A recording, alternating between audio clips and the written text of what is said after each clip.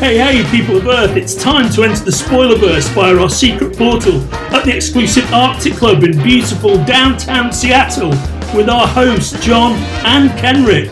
Welcome to Spoiler Country.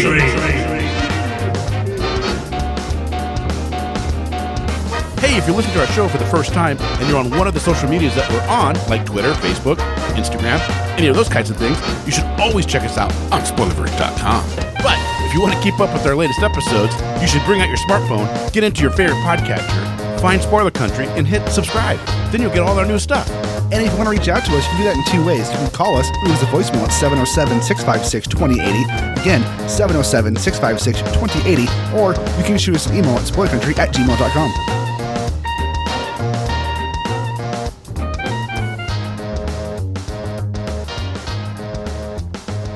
Join the cult of the Spoilerverse, and welcome back to Spoiler Country. I am Johnny Horsley, and today on the show, we talk with Zack Stentz, who is the writer of Thor, the writer of X-Men First Class.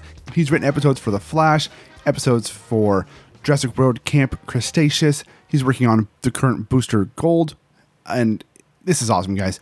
This was a good interview, and I cannot wait for you to hear all the amazing things we talk about on this one. And this is Casey sitting down and talking with Zack. So let's just go into it and listen to Casey and Zack in their own words.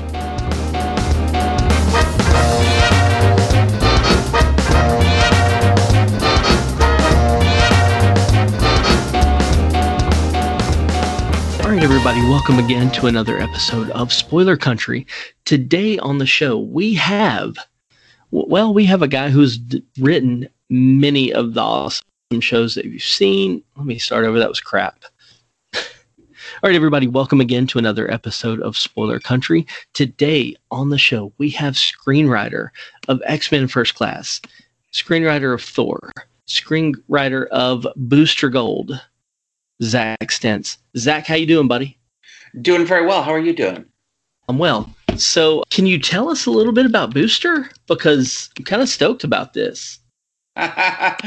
Oh, I wish I had better news about Booster. I wrote Booster. I wrote Booster for Greg Berlanti and his company about 2.5 years ago, and oh my goodness, I had a great time. I had a great time writing it, and then it kind of disappeared into the Warner Brothers DC machine, and I think it was a little bit of an orphan because there was I think there have been 2 changes in regime since I started writing it. And frankly, I don't know what's happening with it or if it's going to get made anytime soon.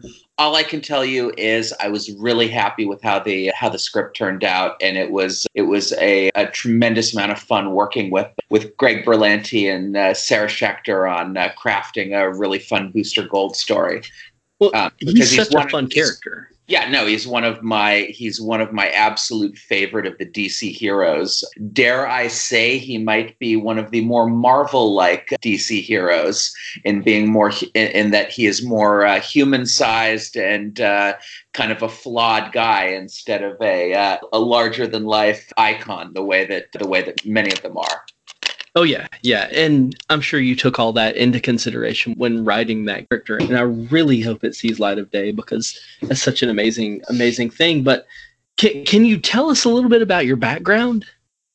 Yeah, I actually came to screenwriting kind of through a different door than most people. I only taken one class in screenwriting in my life, and way back in college, and my degree is in journalism. And I worked for several years as a working journalist, first up in the San Francisco Bay Area, and then down in Los Angeles.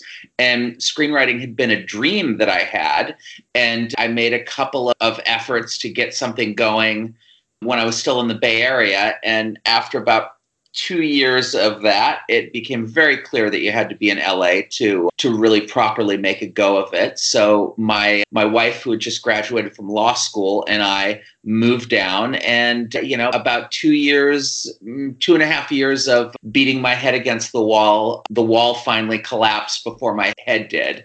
And I got with my then writing partner, we got our first gig on a TV show called Gene Roddenberry's Andromeda. It was back in the days of the syndicated action hours.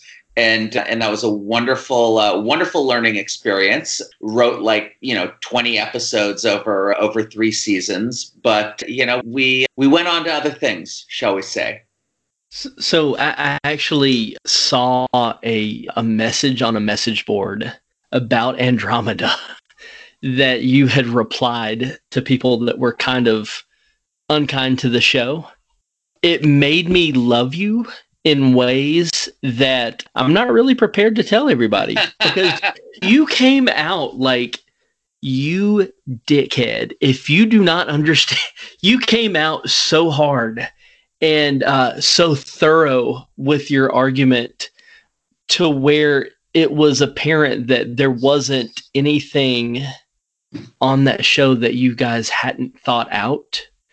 And it made me really respect how much thought and detail you guys did on that show. So I just, it was fun reading it. That's very kind of you. I in my younger days, shall we say, I was much more willing to mix it up with people on the internet. Weirdly, that's actually how I met my writing partner, is both of us, yelling at people about Star Trek on the old Usenet boards back in the day. So being argumentative on the internet kind of comes to me naturally. But weirdly, as I've gotten older, I've really tried to get away from that and do less and less of it, because there's something a little undignified about it. And more than that, though, I've learned from being mentored by some very talented people, don't over-explain your own work. Let the audience...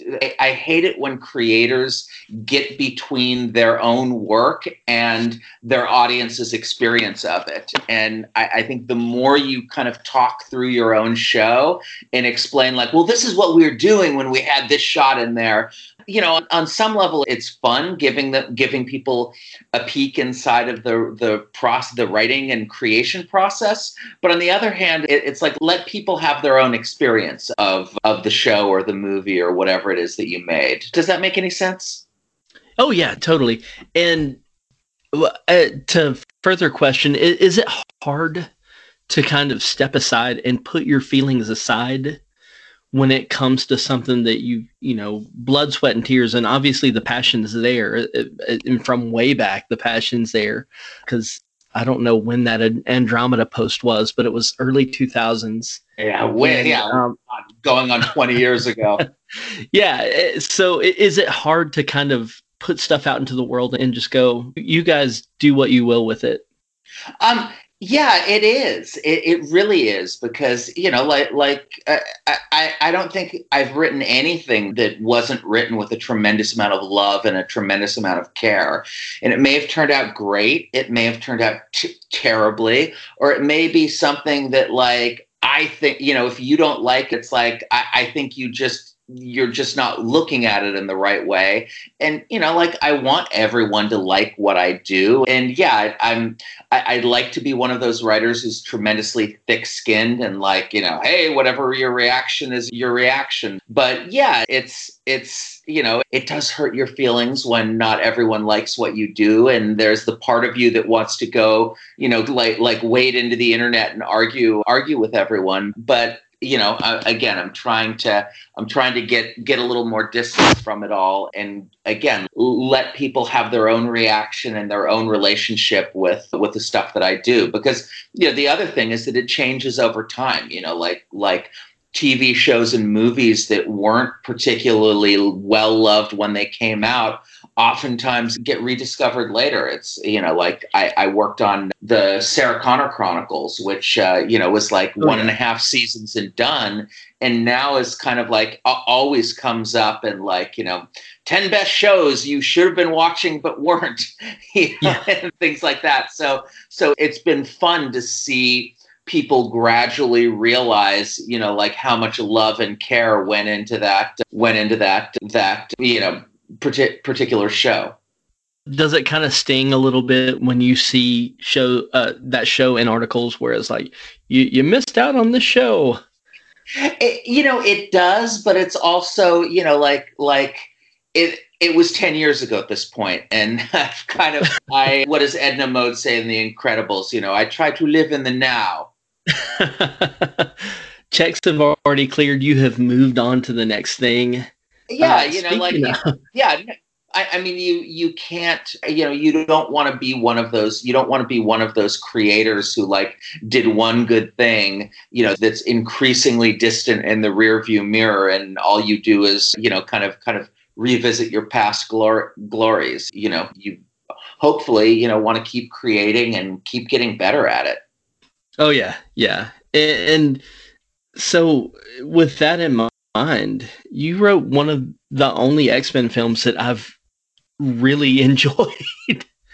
in that you wrote the screenplay for X-Men First Class, and I loved the hell out of that movie. I really enjoyed it, and given the movies prior, up to then, I wasn't expecting much, and you blew me out of the water with that one. Yeah, we had the benefit on X-Men First Class of low expectations, shall we say. The previous, we were the fifth film I believe, in that particular franchise. If you count X-Men Origins Wolverine and Last Stand is movies 3 and 4. But the thing is that how in professional sports, how some seasons will be a rebuilding year for the franchise. That's what Fox viewed X-Men First Class as. They were X-Men Last Stand and X-Men Origins Wolverine made a lot of money, but were not particularly well loved. We want you to have it's not as important to us that you make a lot of money. It's important to us that you introduce new actors and new characters that people love and build on the franchise to go and, do great things from there. And I would like to think that we succeeded, and that we embraced a tone that was a little bit closer to the, that didn't act like it was embarrassed by the original comic books. Get them in the yellow suit, find a way to get them in the yellow suits, and do it in this wonderful way where you're kind of crossing the X-Men with a Cold War thriller and a Sean Connery era Bond film. And for whatever reason, it all came together in something that people really enjoyed. And I remain very proud of being a small part of that. Yeah. And I mean, you guys really went all out for casting on this film with James McAvoy and Michael Fassbender. And when it was announced that McAvoy was going to be Charles Xavier, I was like, he's too handsome and he has hair. But, oh my gosh, it was perfect. Everything worked out swimmingly. When you have people of that caliber and ability in those roles as a screenwriter, do you take that into consideration? I'm sure, not all the time who's going to be in it. But do you try to write towards who is going to be doing the performance, especially in later drafts? A little bit, but the wonderful thing about McAvoy and Fassbender is that they were both very well thought of actors, but I wouldn't call them stars at that, giant superstars at that point. So it was much more the other way around, that you wrote the characters, and if anything, the big thing that we tried to bring to X-Men First Class is, if we're going to write Charles and write Eric, we are not going to write them as the characters that only younger. We are going to write them as the characters they were before they became the characters and get the drama out of the fact that you see the events that shaped them into the characters, into Patrick Stewart and Ian McKellen. So that's, that's tremendously exciting to us as writers, and I think it was tremendously exciting to James and Michael, because they didn't have to pretend to be Patrick Stewart, or they didn't have to pretend to be Ian McKellen. They could be, like McAvoy could be, picking up girls in a bar, and Fassbender could be this intensely physical and not just cerebral character. So it was, I think the causation there went in the other direction. We wrote the characters a certain way, and then, the actors melded themselves to that, rather than, what is Fassbender's voice? It's like, I don't, from what? From Shame? From 300? that would have been very difficult at that point. So, also in the same year, 2011, you wrote the screenplay for Thor, which I'm sure the time is maybe a year or so different. We wrote, my then partner and I wrote Thor about 18 months before we wrote X-Men First Class, and then the two movies came out within 28 days of each other. They were just, like Thor was a more standard process of, okay, we're writing in late 2008, early 2009 for something that was coming out in May of 2011. At one point, it was supposed to be summer of 2010, but they Marvel in the middle of us developing ended up flopping one for the other. I think they ended up trading Iron Man 2 and Thor's spot. But it just goes to show you like we were barely a year, it was April 2010 when we landed the assignment for X-Men First Class, and they had a script, but essentially the instructions were, use a little bit of it, but throw out most of it and start over again. And, we're coming out in less than 14 months. So that was, wow. At one point I asked the executive, I'm like, oh, so is this one going to be in 3D? And it was like, man, as fast as we're making this movie, we'll be lucky if it's in focus. Oh God.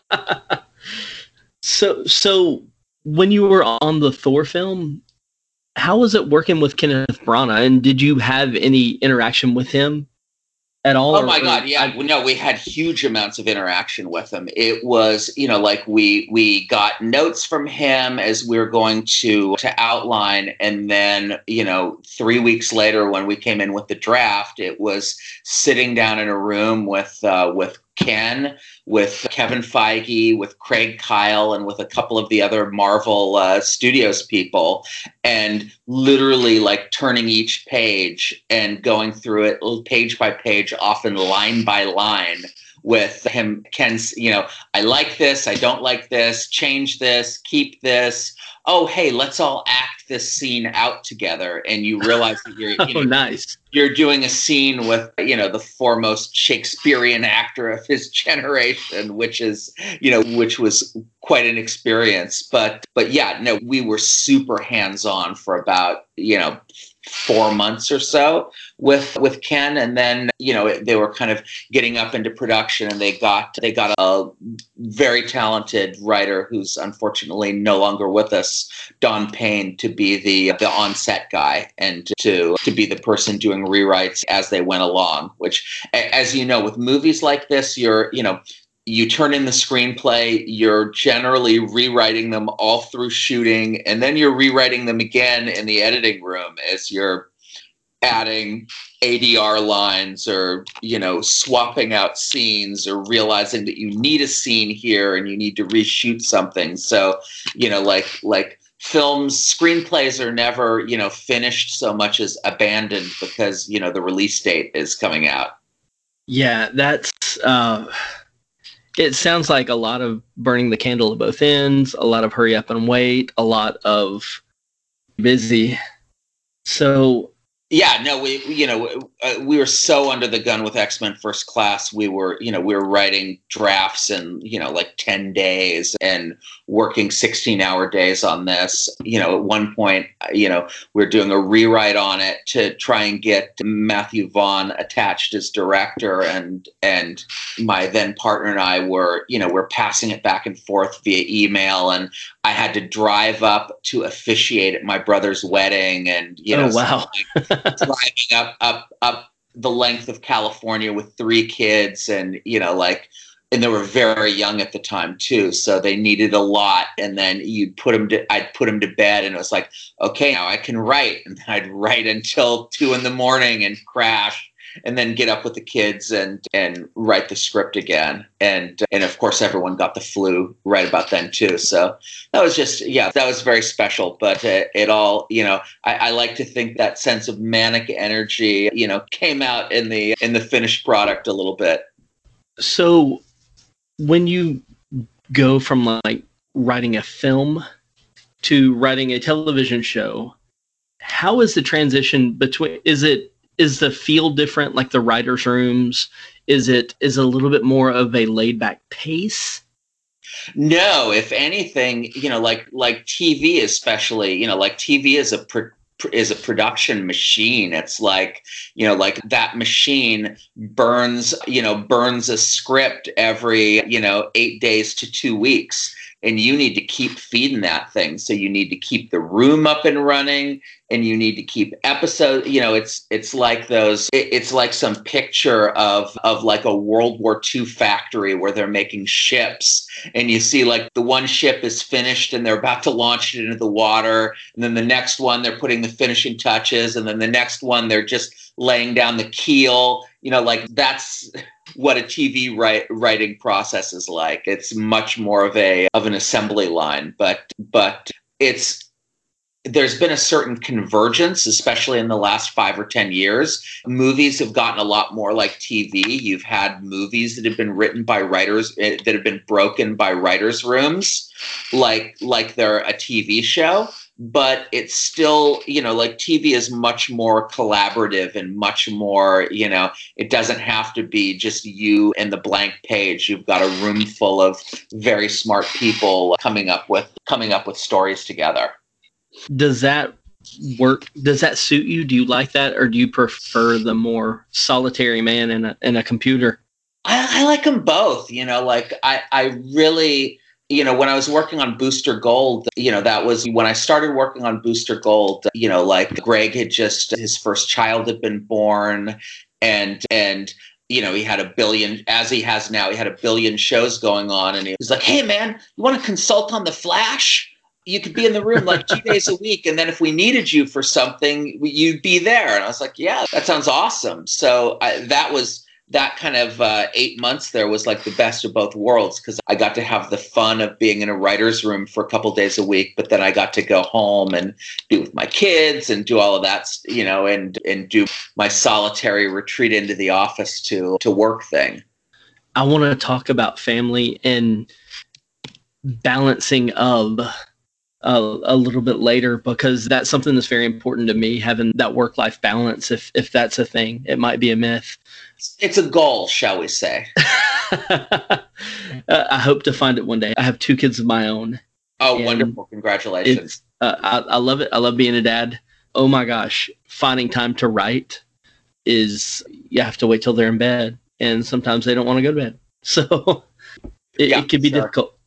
But, it really can. It really can be difficult, and it seems to have been a thing in my career where the worse and the more high stakes the deadline is, the more likely it is that at least one of the kids is going to get sick. At least one of the kids is going to, really need something. They're like life always has a way of crashing in to work when it's least convenient. So how has that affected here recently with COVID outbreak? Everyone's a home a lot more, rather. Has that affected your productivity, or has it increased because you're home and actually able to concentrate? For the first couple months, I'll admit I barely got anything done. It was a combination of depression, having everyone under one roof together, and then that thing that people call, doom scrolling, where you're just going to social media, reading like what horrible things have happened today. And that was really, that was really difficult. And, halfway through, we changed internet providers because everything was under so much strain. Everything was under so much strain from everyone on, 3 different kids on 3 different Zoom classes. But then weirdly, since like about June or so, I've been super productive. I've either written or co-written like 4 features. I've been pitching on a lot of things, and I felt like things have really started clicking creatively, and I've really tried to like make use of the time to do good stuff. So, it comes and goes. That's I wish I could be more eloquent about it than that, but it's definitely been a work in progress, trying to get into a creative headspace in the middle of all this madness in the world right now. Oh, yeah, yeah. One quick question. I understand that there's a proposed remake of Big Trouble in Little China. Is that still going on now that Fox is... Now that Fox is no more? Yeah, or exactly. Been eaten up by the Disney machine? I think it will probably happen. It will probably not happen with our script, and I will very briefly tell you why. We developed, my former partner and I, this was the last thing that we ever did together, developed a remake of Big Trouble in Little China for The Rock to star in, with The Rock's company producing. And the original plan and what The Rock wanted was for The Rock to play Jack Burton. And so we wrote what I think was a very good remake of Big Trouble in Little China with The Rock as Jack Burton. Here's what happened. They ended up making, I think The Rock ended up making that Fast and the Furious movie with Kurt Russell. And so he's there on set with Kurt Russell, and Kurt Russell is like, hey, I hear you're remaking my movie. Some part for me in there. And I think day after day, what ended up getting into his mind was, hey, what if I played a new character and Kurt came back as like old Jack Burton? So I think at some point, and the other problem besides the fact that Fox is no more is the fact that The Rock is like booked up till 2024 or something. So just finding a spot for him to make this movie is incredibly difficult. But I think if and when it eventually happens, it will probably happen with a different version where it's Kurt is old Jack and DJ is I'm probably not his son, but another character, shall we say. So when I was a kid and saw that, I saw like, oh, Kurt Russell is cool as hell, and he's the hero and saves the day. As an adult watching that film, you realize Jack Burton is a jackass. He is the biggest moron on the planet, and the people who are actually saving the day are his friends that kind of come to his rescue. Yeah, and he like just Lang kind of Tracy failed his way to success, like a lot of white dudes that I know. Yeah. So I was very curious how you guys would do that with The Rock as the lead, because he doesn't seem like somebody that would be the tool on a movie. Here's the thing though about the two things. One, if you go, it's a very common reading that to say Jack Burton's not actually the hero of Big Trouble in Little China. He's much more of a co-hero, and he's an absurd character. But if you notice, he is the one who kills Lo Pan at the end. He's the one that throws the knife through his head with the "it's all in the reflexes" line. So he does have that last heroic act, even though he, shoots the ceiling and rocks fall on his head and he misses most of the kung fu battle. So there is that, but there is also the fact that that The Rock actually has a tremendous sense of humor about himself and is willing to be very silly. And I think people would be, if our script ever sees the light of day, I think people will be surprised at how much Dwayne was happy to share the limelight with the Wang character and let him have his glory as well. That's awesome. You have rehabilitated the idea of that movie being remade in my mind. So yeah, well, I love it dearly, and it's one of Dwayne's 5 favorite movies. And my former writing partner, it's probably his favorite movie of all time. So everyone treated the original movie with a huge amount of reverence. And if anything, what we tried to do with the remake was, in the way that the original Big Trouble in Little China was a love letter to the kind of Chinese Hong Kong action cinema of the 60s and 70s, like the Shaw Brothers, we tried to make this movie a love letter to the last 20 years of Chinese and Hong Kong action cinema, if that makes any sense. More, homages to Hero and House of Flying Daggers and things like that.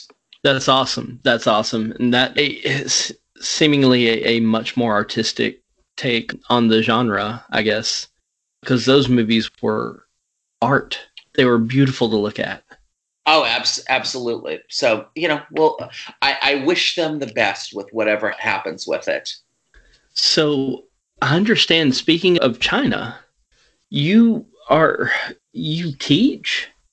Yeah, I've somehow, like a couple times a year. I haven't done it in a year or so, but a couple times a year, I like to go to China and teach screenwriting there. It's which is a huge amount of fun, and the young Chinese screenwriters and directors are so smart, and it's my joke is that I feel like I'm like bringing the atomic secrets over. It's like, okay, kids, here's 3-act structure. It's, like I'm writing myself out of a job because, God knows technically they're on such a high level there. And now we're teaching them, the tricks of American genre writing as well. But, I like to think at its best that the cinemas of different countries can be in conversations with each other and influence each other in really fun ways. And I'll give an example, like the way that the Japanese samurai film and the American Western have been in conversation with each other for like 75 years, that Akira Kurosawa watched John Ford movies and, read Dashiell Hammett stories. And then the Westerns were like, well, let's remake The Seven Samurai as a Western. And then, the Japanese were like, let's make Unforgiven as a samurai film. And, I'd really love it if American movies and Chinese movies could be in that kind of a dialogue with each other. And I'm just, I like new experiences, and getting to visit China, 3 different times so far has been just a tremendous amount of fun, like going to Beijing and Tianjin and Shanghai. It's, like I want to ride on the maglev, it's like getting a little visit to the future. So, and those are the kinds of things that really inspire you as a writer. That's awesome. And it's also, I guess, a shrewd move on Hollywood's part to encourage these new talents, because they're starting to be a big market for us, for Hollywood films. Oh, they're a huge market. They're monetarily the second biggest in the world, and in terms of tickets sold, and not even close. The first by far. So, how did you get involved with that in the first place? A friend had gotten into it and was teaching for the Sundance of China. And was cool. Like, hey, they're tired of me doing this, and they want someone with genre experience, and I'm a comedy guy. Could you go? And I'm like, yeah, I'll go. That's awesome. And they put you up in a really nice hotel, and they're like, you have lots of meals with local dignitaries where they're like pushing all kinds of amazing food at you, and it's the last day and a half we did a big tour of Beijing, and it was just a blast. So that you make me think that you might possibly be a spy. I'm just putting this out there. No, but that sounds fantastic. That's an amazing experience that you've got to have, and I'm sure it's not something that you ever necessarily really planned on. It just kind of came up because they saw your talent and saw that you were able to teach. Yeah, there's the part of it that's like the fun experience, and then there's the part of it where it's like, hey man, it's a global, it's a global industry, and you've got to take those skills globally too. So outside of film writing, I understand that you are also a prose writer. You've written a few novels. Would you mind talking about those a little bit, and about the transition from writing for the screen to writing your novel? Yeah, my former partner and I wrote a novel that actually started life as a pilot. And it was a YA novel called Colin Fisher, which I'm very proud of, which is, I like to say it's like Holmes and Watson in high school, like a little bit Encyclopedia Brown, a little bit The Curious Incident of the Dog in the Nighttime. And that was a tremendous amount of fun. But it's funny. We used all kinds of weird cinematic techniques in the pilot, and we had to, and it was fun using, like using all of the possibilities of prose, like doing things as diary entries, using footnotes. We used footnotes a lot to try and replicate how the character thinks, and using internal narration, and all kinds of things that you don't really use as a screenwriter. So it was really fun stretching a different muscle. There's a Catholic high school up in the San Francisco Bay Area that assigns it to ninth graders, and I go, and for the last like 3 or 4 years I've gone up and talked to them every October. Unfortunately, I probably won't be doing that this year, but maybe I'll do it over Zoom or something. But I really enjoyed that process. And right now I'm working on a novel on my own that's sort of a little bit more Da Vinci Code, a little bit more, it's also a mystery, but an adventure as well. So this would be Nevermore? Yeah, this is Nevermore. So, a father and his estranged teenage son solving the mystery of Edgar Allan Poe's death. That sounds pretty rad. I'm sold already. So yeah. What was your inspiration for the story? The inspiration for the story was I don't know if you know that for like 50 years, this mysterious figure. The Rose guy. The Poe toaster, would sneak into the graveyard on Poe's birthday and drink cognac and leave a rose on Edgar Allan Poe's grave. And it's become it became a big tourist thing to kind of keep a respectful distance, but watch for him. And I had the idea of like, what if this father and this kind of alienated teenager who's super into Poe go to see this and are the only witnesses to the Poe toaster being murdered. And it leading to this whole mystery, again, kind of Da Vinci Code-esque, but all Poe related too, because there are very, the Poe's death is very mysterious, and like he was found in another man's clothes, and no one knows where he had been, and like all kinds of crazy things, and we end up in Antarctica by the end of it, and with some fanciful theories about what Poe was really up to. So that was kind of the germ of it. It was the germ of that, and but trying to tell this very emotional story about a father and a son learning to reconnect with each other via this adventure. I guess I saw Indiana Jones and the Last Crusade at a formative time in my life, and I enjoy those kinds of stories. Did your experience as a father play into the writing of this novel any? Because it seems like it is very personal. Oh, yeah, it's super personal. It's my experiences as a father and a son informed it. And that's the fun part of writing, is that you find yourself at one age of your life empathize. It's the joke about how, you watch The Breakfast Club as a teenager and you're like, yeah, they stuck it to the man. And then you watch it, the older you get, the more you empathize with that vice principal, trying to teach those little brats a lesson or two about life. So, you try and write with full empathy for all of the characters and where they're coming from. So when you're writing the characters, how do you inhabit that? Like, how do you put your mind into who they are? Do you have a secret to helping to develop those people? It's a combination of things. It's coming up with a biography for them. It's coming up with a biography and backstory, thinking about the real people in your life who they remind you of. And then more than that, just kind of having an ear. And the more you think about them and the more you live with the characters, the more you start to hear their voices. And that's when the writing gets really exciting, is when you really start hearing their voices in your head. And it's, you end up really, they feel like real people to you. You see that in interviews with J.K. Rowling. She'll, she talks about all of those kids like they're her actual children. And in a way they are, you spend more time with them in your head than you do with the actual people in your life sometimes.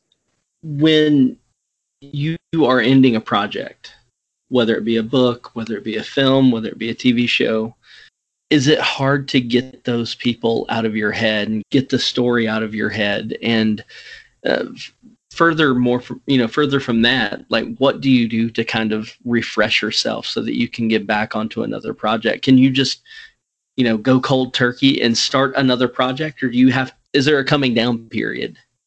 It's different, it's different with each time.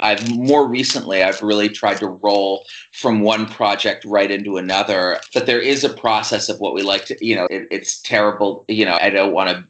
I don't say this to belittle the process of actual childbirth, but we joke that there is a postpartum depression when you finish a draft, and a weird feel. You're relieved to have it done, but there's a weird feeling of emptiness at the same time, and then emptiness combined with impatience for your reps or the producers or the editors or whoever to read it. So there's that. And really the best thing that I found that I can do is to keep my mind off of it is to start work on something else. That's awesome. I recently talked to Jeff Smith. He's a creator of a character named Bone. It's a comic book. Oh yeah. No, that's freaking, going to be on Netflix soon. He lived with that character, and the whole series in his head for, almost 20 years maybe. And he told me that right as he was ending it, his wife said, you get it out on time, you get to go anywhere you want to. And he said that kind of helped him get through the depression part. They went to like somewhere in the Pacific, and it was nice and took his mind off of it. Oh, that must be nice. I know, right? We stay in the middle of a pandemic where we can't go anywhere. Oh man. Yeah. So I just saw it like an ad on Facebook for like something called Workcations, where you can go, like to some hotel in Cancun and, work there, and they'll take care of everything. I'm like, maybe if we weren't in a pandemic, I'd consider that. But I don't feel like getting on a plane right now. Oh man. Yeah. So I had to go to a funeral a few weeks ago and flew from Columbus, Ohio. My plane stopped in Texas. No one was wearing masks. Had somebody berate me for wearing a mask. Oh, nice. To which I was like, I work in healthcare. You're a jackass. Man. And so, but yeah, anyways, people. Anyway. I was born in Columbus, by the way.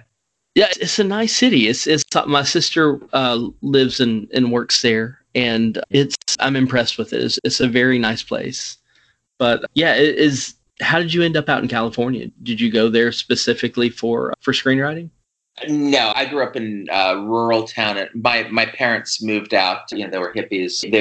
And Buckeyes, and they moved out to California when I was very young. And I grew up first in the East Bay and a little suburb there, and then in a logging town called Fort Bragg up in Mendocino County in the Redwood Forest. So I'm different parts of California, but I'm a California boy for most of my life.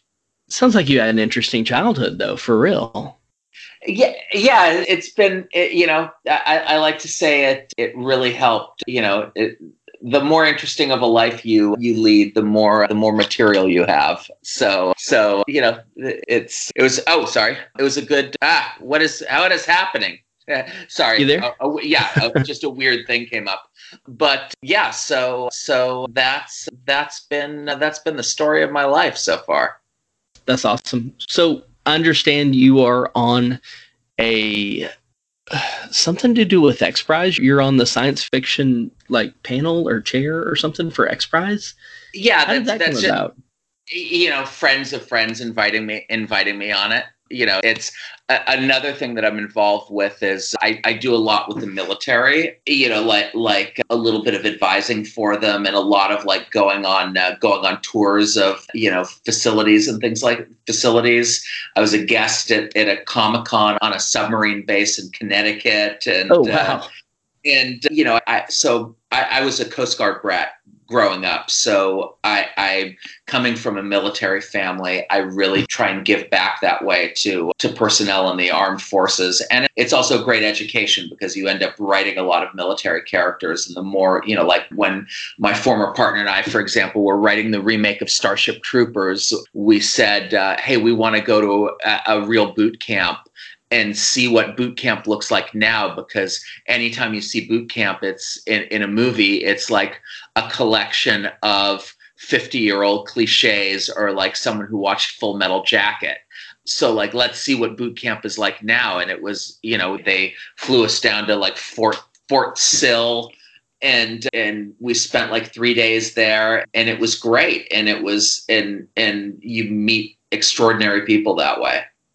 Did you get to partake in any of the exercises for boot camp, or was it just we did a little bit observational?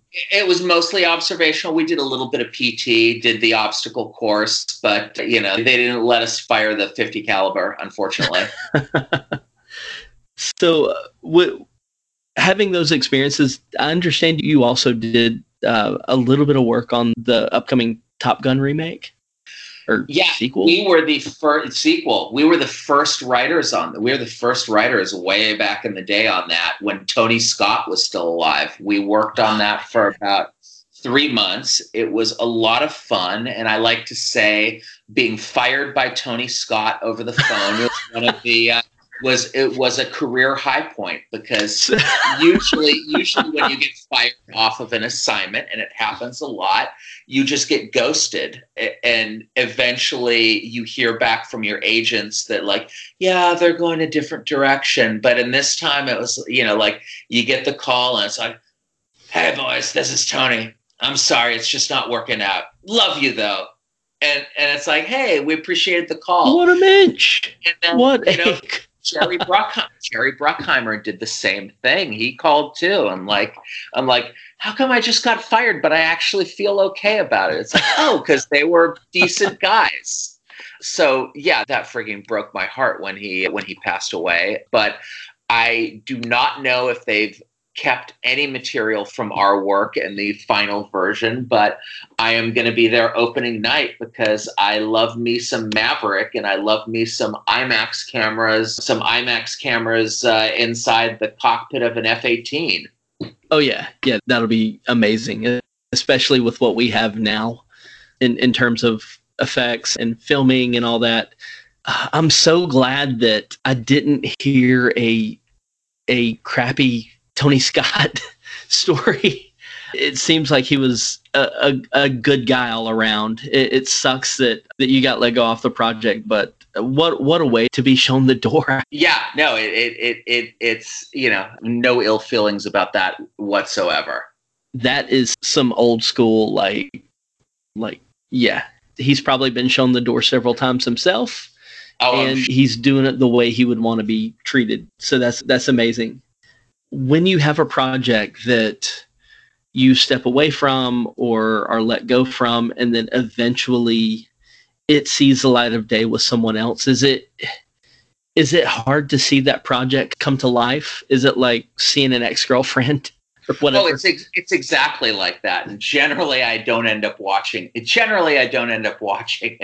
Like people are like, oh, you guys worked on the Power Rangers remake. Like, what'd you think of the movie? I'm like, I don't know. I haven't seen it.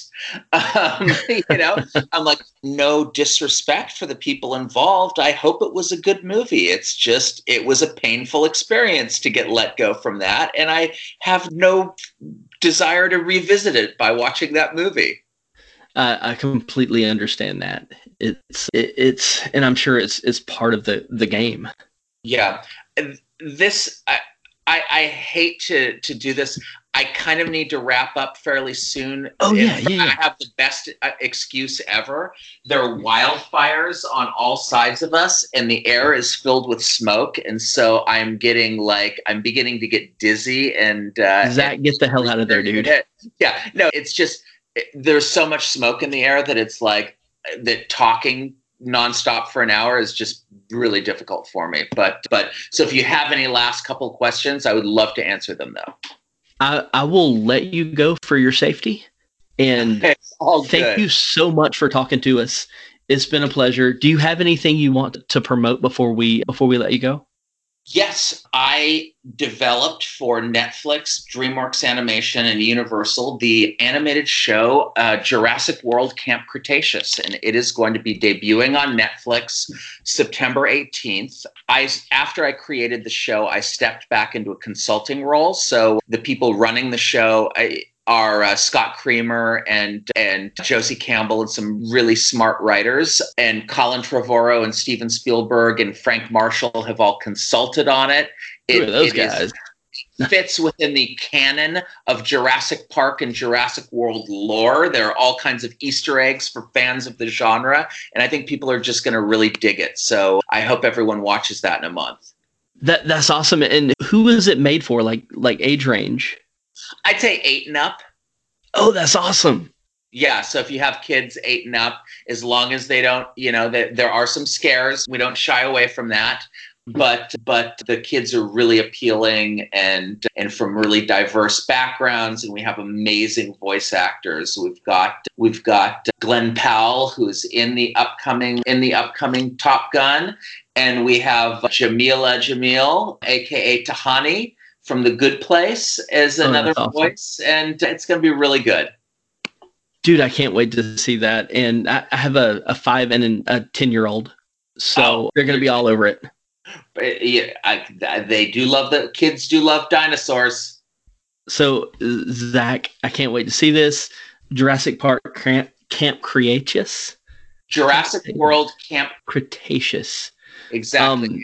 And if you're a dinosaur fan, you will know that most of the dinosaurs in Jurassic Park are not actually from the Jurassic period, but from the Cretaceous period. So that was our little way of correcting the record. You're doing the Lord's work, Zach. Thank you so much, man. Oh, dude, my pleasure. Good luck with everything. Stay safe. Mask up and double mask up now, apparently. Yeah, right. Yeah, N95 all day long. All right. Take it easy, brother. Have a good one. You too. Bye-bye. Bye.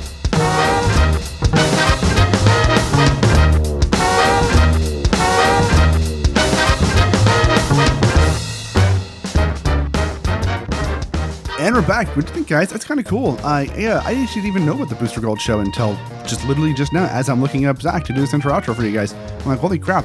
Greg Berlanti's making a Booster Gold show. That's awesome. So Zack is working on that, and it's going to be, assuming it gets past the pilot stage, it's going to be great. Although looking at it now, it says that it was last updated in 2018. However, Zack listed on his Instagram, so who knows? We'll see. And so, Zack, thanks for coming on. That was awesome. Now, if you ever want to come back on, just let us know. We'd be happy to have you. And, if you out there listening, if you liked that, and I know you did, go check out Zack and all the work that he's done, and check him out on his Twitter at MuseZack, and then check out all the stuff he's written. And check out all of our back issues. Go to spoilerverse.com and check out all the back issues that we have, and check out all of our other shows that we have. We have a lot. I know I say this every time, but I think it's important for you to go out there. If you want news and you want breaking news, check out our show, Bridging the Geekdoms with Robert and Colton. They do a lot of cool stuff. Like horror stuff, go to Nerds from the Crypt, comic book deep dives, go into front of forensics. It's a lot of fun. So go to spoilerverse.com, check all of that out. Go to the store, buy something, buy a shirt, look fly as hell. Get all the girls, get all the fellas, and have fun with it. Although right now you're seeing them on a Zoom call, on a Skype call, because we're still in quarantine. So don't do that. You can get a mask though. You can get a face mask that says Spoiler Country. Do that. And also go to scpod.us/Discord. Join our public Discord server. We have a lot of fun there. You can talk to all of us and have a great old time. And with that, we're gonna end this because that's a show. I don't know why I said that. In Oceans a podcast, we are Cthulhu, and as Cthulhu provides you to do, open the mind and read more.